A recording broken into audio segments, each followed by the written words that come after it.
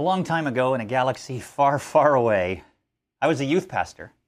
And I loved being a youth pastor because you got a chance to really connect with kids who are just trying to figure out, what do I want to be for the rest of my life? And one of the best events we always had was our annual youth retreat. We'd gather everyone up and we would head away in the fall for our senior high youth, and we'd take them to a local Christian camp that, they'd give us the run of it for the sort of the weekend, and we'd play games and sports and, run them ragged. We'd have great, awesome teachers that we'd fly in from all around the country because this was a great chance for them to really experience life change in Christ. It was a chance to connect them to Jesus, connect them to a caring community, even way back when I was a youth pastor in Canada. And of course, one of the things you want to do is have opportunities for them to learn and grow, even as they're running, they're playing, they're eating great food, they're getting exhausted. You want it to be one of the highlights of the year. One year, one of our youth sponsors led us through a team building exercise. You familiar with team building exercises? Maybe you've done them at work. Maybe you have a memory of a team building exercise that just went horribly wrong, or that you didn't want to participate. I mean, that's kind of the work idea of when they hear, let's do a team building exercise. We're going to take everybody away for an afternoon and we're going to do this team building exercise. When you hear that, you kind of go, I've got other things I want to do. Well, it was no different for our youth group. It went as well as you might expect. There were some of our kids, those alpha kids, who immediately took charge and said, here's what we have to do. And to describe the event, what happened was, I think, if I remember correctly, and it was, a long time ago in a galaxy far, far away, the idea was that you were trapped on an island, and that you had a certain limited number of resources in order to get off the island and back to the mainland somehow. And there was like a ladder and a skipping rope and, a piece of gum and, all that kind of stuff. And you had to creatively come up with a way to get everyone safe to the mainland. And like I said, it went as well as you might expect. We had the alpha people coming in and kind of taking charge and saying, this is what we need to do. And then there was infighting among them. There were immediately kids who were like, nope, I'm out of here, I'm gone. And they just wandered off. And there were some who listened at first and just listened and listened to the alpha leaders, and then they got kind of discouraged after the first or second attempt didn't work. And everybody, well, like I said, it went as well as you might expect. There was yelling. There was just blind obedience because, okay, well, I'll do it. And then there was passive disobedience. There was outright disobedience. There was arguing. There was inability to follow directions. There was even sabotage. Some groups tried to get other groups to fail. And sometimes there was even infighting, just trying to get people to fail from their own team so that they would be taught a lesson. It was awful. But it was great at the exact same time, because you and I both know that this is why good team building exercises exist. That corporations and companies bring their employees together to reveal weak points in the team culture that you can't see in the whirlwind of the day-to-day, we've got to get our business done, but you can outside of that whirlwind, and you can start to work on something called the culture of the organization. And they do this for a particular reason. Because if you have a bad team culture, if you have a bad work culture, then you have high employee turnover. People quitting left and right. And leaders and bosses and supervisors begin to lead through their authority. Do it because I'm the boss and I tell you to do it. And I told you to do it. And here's what I've learned about that principle and how it applies to us as Christians. What's true in the work world is also true in the church world. Culture matters. And if you have a bad church culture, people will quit. They'll quit left and right. Leaders will start to lead by saying, I'm in charge, I'm a leader, do what I say, versus through their influence or other means. And people will leave, maybe not just the church, but maybe they leave their faith behind. As a matter of fact, people have pointed out that bad church cultures exist from both inside and outside the church, and they've written just numbers of books over the last 20, 30 years about church hypocrisy, that the church isn't everything of what it could be. They're not modeling who they were meant to model. And that becomes a problem because when suffering comes, when challenges come, when sacrifices need to be made, when persecution comes, well, we see the same thing that I saw in that youth group team building exercise. Now, we learned last week that suffering is not necessarily a bad thing. That when we suffer for our faith, when we are persecuted because of our faith, we shouldn't run from that, but we should rejoice in that. And we learned last week that the reason we can do that is because it's proof to us that we're sacrificing for the right things, that we're sacrificing for Jesus. But we also learned that it's God testing us. And God testing us now is a good thing because that's like a midterm to get us ready for the final exam when we stand before Him at the end of our lives, at the end of time, and give an account for the way that we have represented Jesus in the world, the way that we have responded to not only Jesus as our Savior, but as our Lord. We will give an account for that. And so God tests us. And what He does individually, this testing, is also something that He does for churches. In other words, God allows people to suffer in their church families, and God allows people to be tested and churches to be tested as a team-building exercise. Because He wants to reveal to us what is the culture that we need to have in order to be ready to stand before Him to answer the question, did we really do everything we could in order to connect people to Jesus Christ and help them grow in a caring community?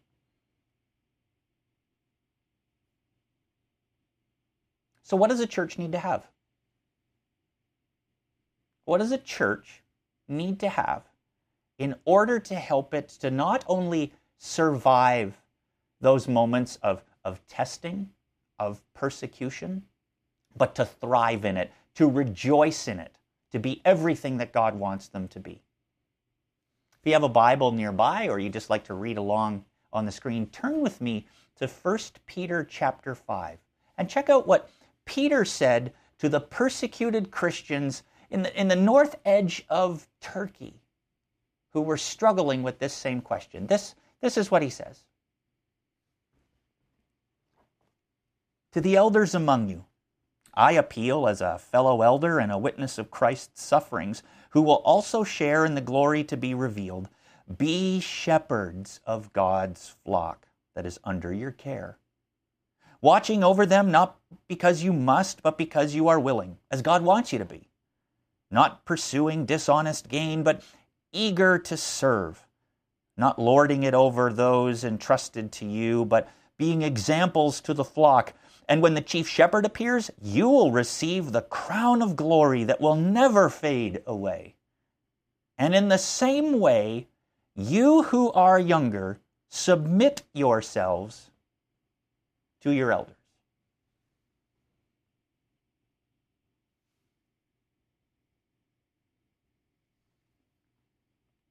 Let that sink in for a moment. A good church needs the right kind of people. A good church needs good kind of people. People who are elders, leaders of the church, those who are responsible for the development and the maturing of those within their care to be like Jesus Christ. And they need those people who are called elders, who are the official leaders of the church, to lead willingly by example. To lead willingly by example. And The church needs to have good people who will follow that example without complaining, without arguing. It needs elders who will shepherd through serving. Now, I get it. We don't have shepherds today in Rochester. We just don't. We don't have them really in North America in the way that we think of, unless we think of like a cowboy or a rancher. One of the closest metaphors that we can come to, though, is a pet owner. Those who have pets. Now, I'm not saying that those who are in the church who are elders are like household pets. That's not what I mean. But go with me on this metaphor for just a second. When you get an animal, when you adopt an animal from the pound, or when you go to a breeder and you are raising a championship animal, you care for it. You provide for it, not because you have to, but because you want to. They come to you in the middle of the night crying, and you'll maybe tell them, why can't you just go to sleep? But you'll check and see what's wrong. You make sure they have food and water available to them. You make sure they're taught and they're house trained so they don't leave messes where they're not supposed to leave messes. And you do it because they're your pet. And I know the metaphor sounds really awful when we're talking about people, so don't get me wrong. But that's the metaphor that Peter is trying to use when he's saying, be a shepherd to the flock within your care. And lead not because you have to, but because you want to. Because you see the value in people and you want them to connect to Jesus Christ and to grow in a caring community, and you give them every opportunity to feed and grow, and you give them exercise, and you walk them rain or shine. You play with them. When they come with the ball in their mouth, their tail wagging, and that kind of idea, you let them interrupt what you want to do because you care so much for them. The reason I share this sort of a metaphor for us today to think about it without in a derogatory sense is that for a lot of people, our pets become like family members. And that's why it's so powerful that that's what we should be like. We should be willing to lead rather than have to lead. We should be eager to serve rather than eager to profit. In other words, we don't just stick our dog outside and make them guard the yard and never bring them in when it's too cold or too hot and never give them cover. We don't use people like that if we don't gain. We serve them, and then we lead them by example rather than by our authority. Our animals want to be near us because not because they're commanded to be near us. It's the way shepherds would lead. They would gather the flock together and they would lead them to different pastures. They would lead them to water. They would guard them against safety, but they would encourage them to grow, and they would provide safety and care. And as they walked, the sheep would follow because they trusted them. That's the kind of leaders that we need in the church. That's the kind of leader that I want to be. That's the kind of leader that our elders want to be. But not only that, Peter says that we need to have people who follow those leaders as well. People who follow by submitting to them. And I recognize that that's a pretty tough word. But we've learned all through this series about what it means to serve, to submit, and to sacrifice to earthly authority. That's what Peter's whole message is, that because Jesus is our living hope, we can serve those in authority. We can serve those slave masters, he would say, that are telling us to do these things and we don't want to, but we serve them and go the extra mile so that we do godly good. Well, we can especially do that in a church where we have these kinds of leaders, where people willingly follow versus passively attend. They don't just consume, but they contribute. They're not just there, but they belong. And the leaders know that when times of trouble come, here's the people that they can call. And Peter says, you who are younger, That's everyone else. Would have been that in a household church, in a church that's kind of scattered and being persecuted, that maybe it was just one or two households that were gathering together. And in that culture, it would have been the older folks who were kind of setting the example. Or maybe there were traveling elders who would oversee a number of household churches. So everyone else submit and listen to them. Now, I've been in churches all my life. And no church does this perfectly. No church has perfect leadership, perfect elders who get it right all the time in following. And no church has perfect followers who say to their leaders, I know what you're asking me is going to cost me and I need to sacrifice for that, but I'm in simply because you asked. So why would we need this? Well, it's because we all struggle with team building. We all struggle with what's being revealed when we get into a problem. One of the things that happens when there's issues in churches, when there's issues in God's family, is that we like to look for someone to blame. We like to look for someone whose fault it is, so that we can go after them and make them repent. And sometimes there is sin in the church, but sometimes it's our unwillingness to look inward and to look at what I might be contributing to the problem of why our church is struggling to thrive during this moment of suffering, during this moment of persecution. Last week we learned that our response was not to be running from the testing that God brings, but to consider it something that we can find joy in, because if God is testing us, it means that He has something that He wants to refine in us, something that He wants to reveal in us, whether we're a leader or whether we're a follower. And we need each other. But what this means is this: every person has an individual responsibility to decide how they will respond in their local church. Every person has an individual responsibility. The elders have a responsibility to say, well, this is a time of suffering and I didn't sign up for this, but I am called to this, and so I will lead through it. I will set an example that others can follow. That's what our elders do. And our followers say, you know what, this is really tough, but I'm not going to cut and run. Those who are coming to church don't say, well, you know what, things are kind of a struggle right now, but I'm not giving up. I'm going to follow. And that each one of us has to decide our own level of responsibility. I read recently something that kind of shook me to my core a little bit, because I've experienced this I've experienced the challenge of leading by example in churches, and I've experienced the challenge of following our leaders when I didn't necessarily agree with them.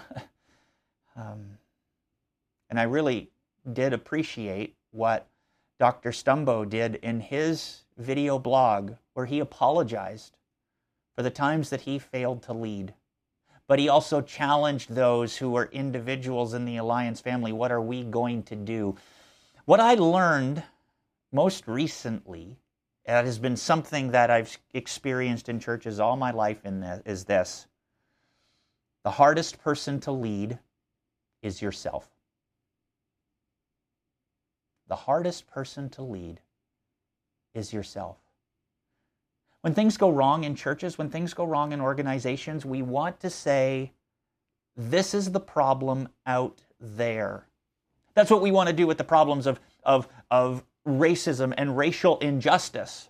The problem is out there. I couldn't possibly be part of the problem. And Peter says, Wait. The hardest person to lead is yourself.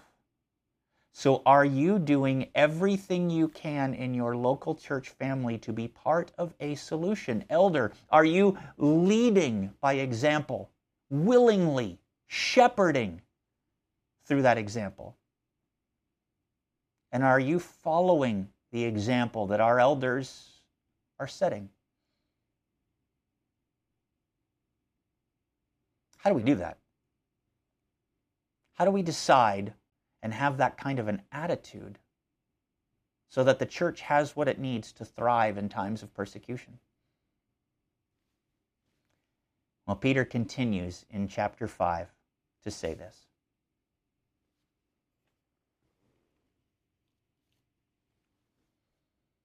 All of you, clothe yourself with humility toward one another, because God opposes the proud, but shows favor to the humble. Humble yourselves, therefore, under God's mighty hand, that he may lift you up in due time. Cast all your anxiety on him, because he cares for you.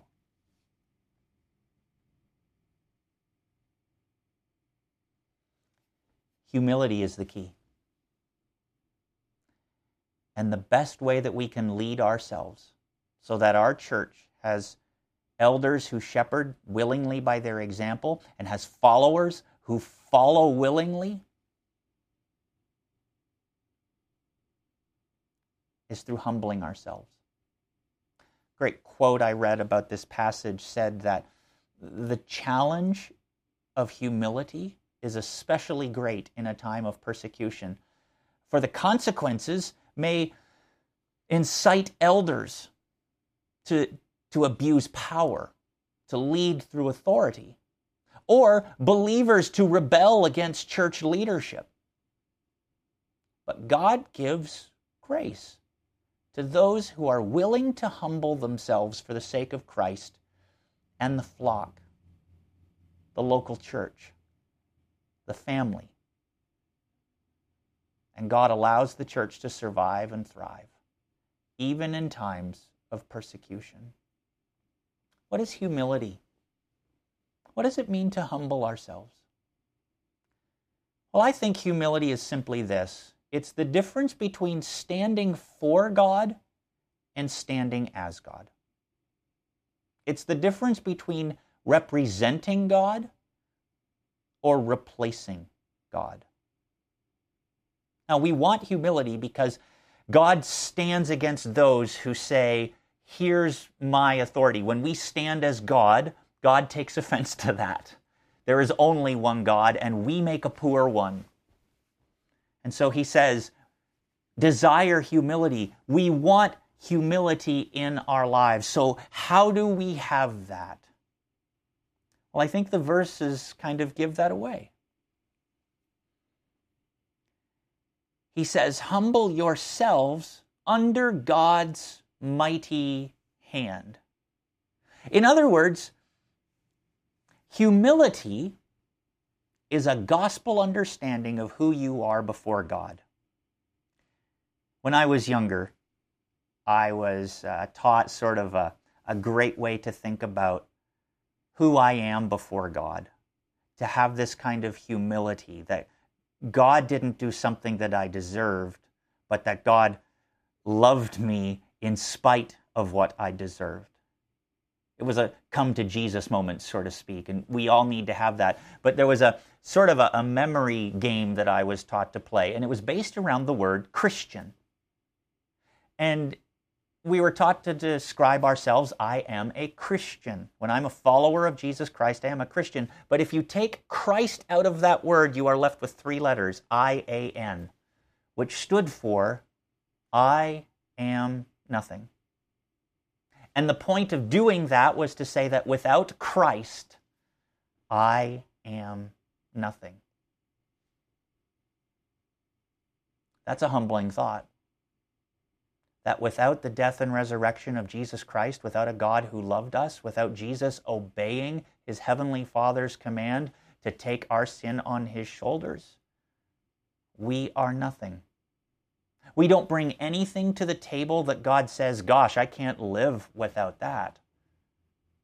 Instead, what Jesus demonstrates is that God came to the table and said, I don't want to live without you. Not because of who you are, but because of who I am.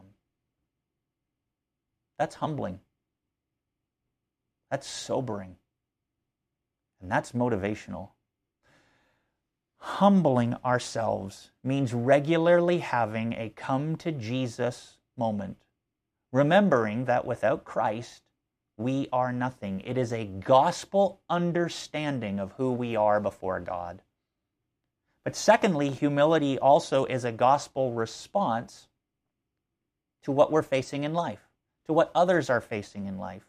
We need to have a gospel response to what others are facing in life. Again, Peter would say to cast all your anxiety on him because he cares for you. Not only do we have to have a come to Jesus moment, we need to have a trust in Jesus moment, where we recognize that the greatest enemy that we ever faced has been conquered. And if God loves us enough to deal with the greatest threat to our existence, our sin, then he will certainly take care of the little things. Our issue is that we often get things kind of blown out of proportion. We think that living in this moment now is the greatest threat that we will ever face. And it's not. And we learned right from the very beginning of our series that if God loved us enough to deal with our sin, then God loves us enough to care for the little things, the little troubles, the little suffering that we'll face in our lives. You know what humility is? Humility is oil. Humility is oil that keeps the engine of the church running. It keeps you and your church family doing more than just survive, but thrive. Here are some questions that you can wrestle with who you're watching with today, and you'll wrestle with in your growth groups this week.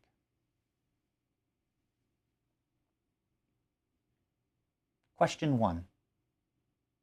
What do you think of when you think of humility? Question 2. When you think of a time when you were personally humbled, how did that end up motivating you to change? Question 3.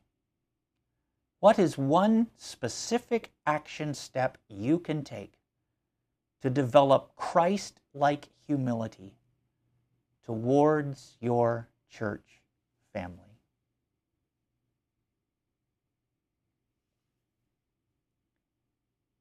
Humility is the oil that allows leadership to run and shepherd well. And humility is the oil that allows those they are shepherding to follow willingly. And when we have those kinds of good, humble people, a church that is struggling, that is being persecuted because of their faith, and people in that church that are struggling and are being persecuted because of their faith, will have not only what it takes just to merely survive, but to thrive. The hardest person to lead is yourself. What will you do to lead yourself towards humility like Jesus? Let me pray for you.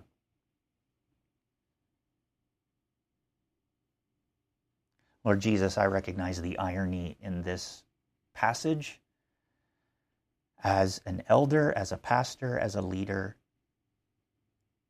in this local church, because there have been times when I have failed to have the humility that allows us not only to survive, but to thrive.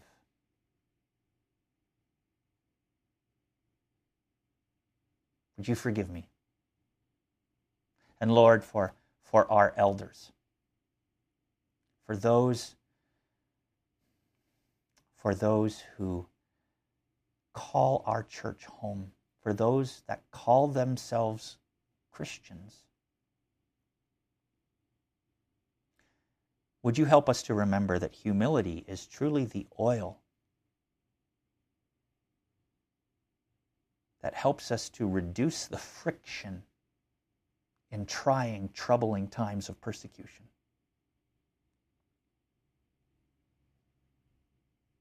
Lord, would you give us the understanding that when things aren't going quite the way we would like at church, there's a chance that it may be a test from you to refine us as your people, as your church. And then would you help us, God, to lead ourselves well, to have a come to Jesus moment, and to have a trust in Jesus moment. That we might have a gospel understanding of who we are before you, and a gospel response of how to live. Would you help us to humble ourselves before you and before others? And would you help our church to be everything that you've called us to be as we commit to connecting people to your Son, Jesus Christ, and growing in a caring community? We pray in Jesus' name. Amen.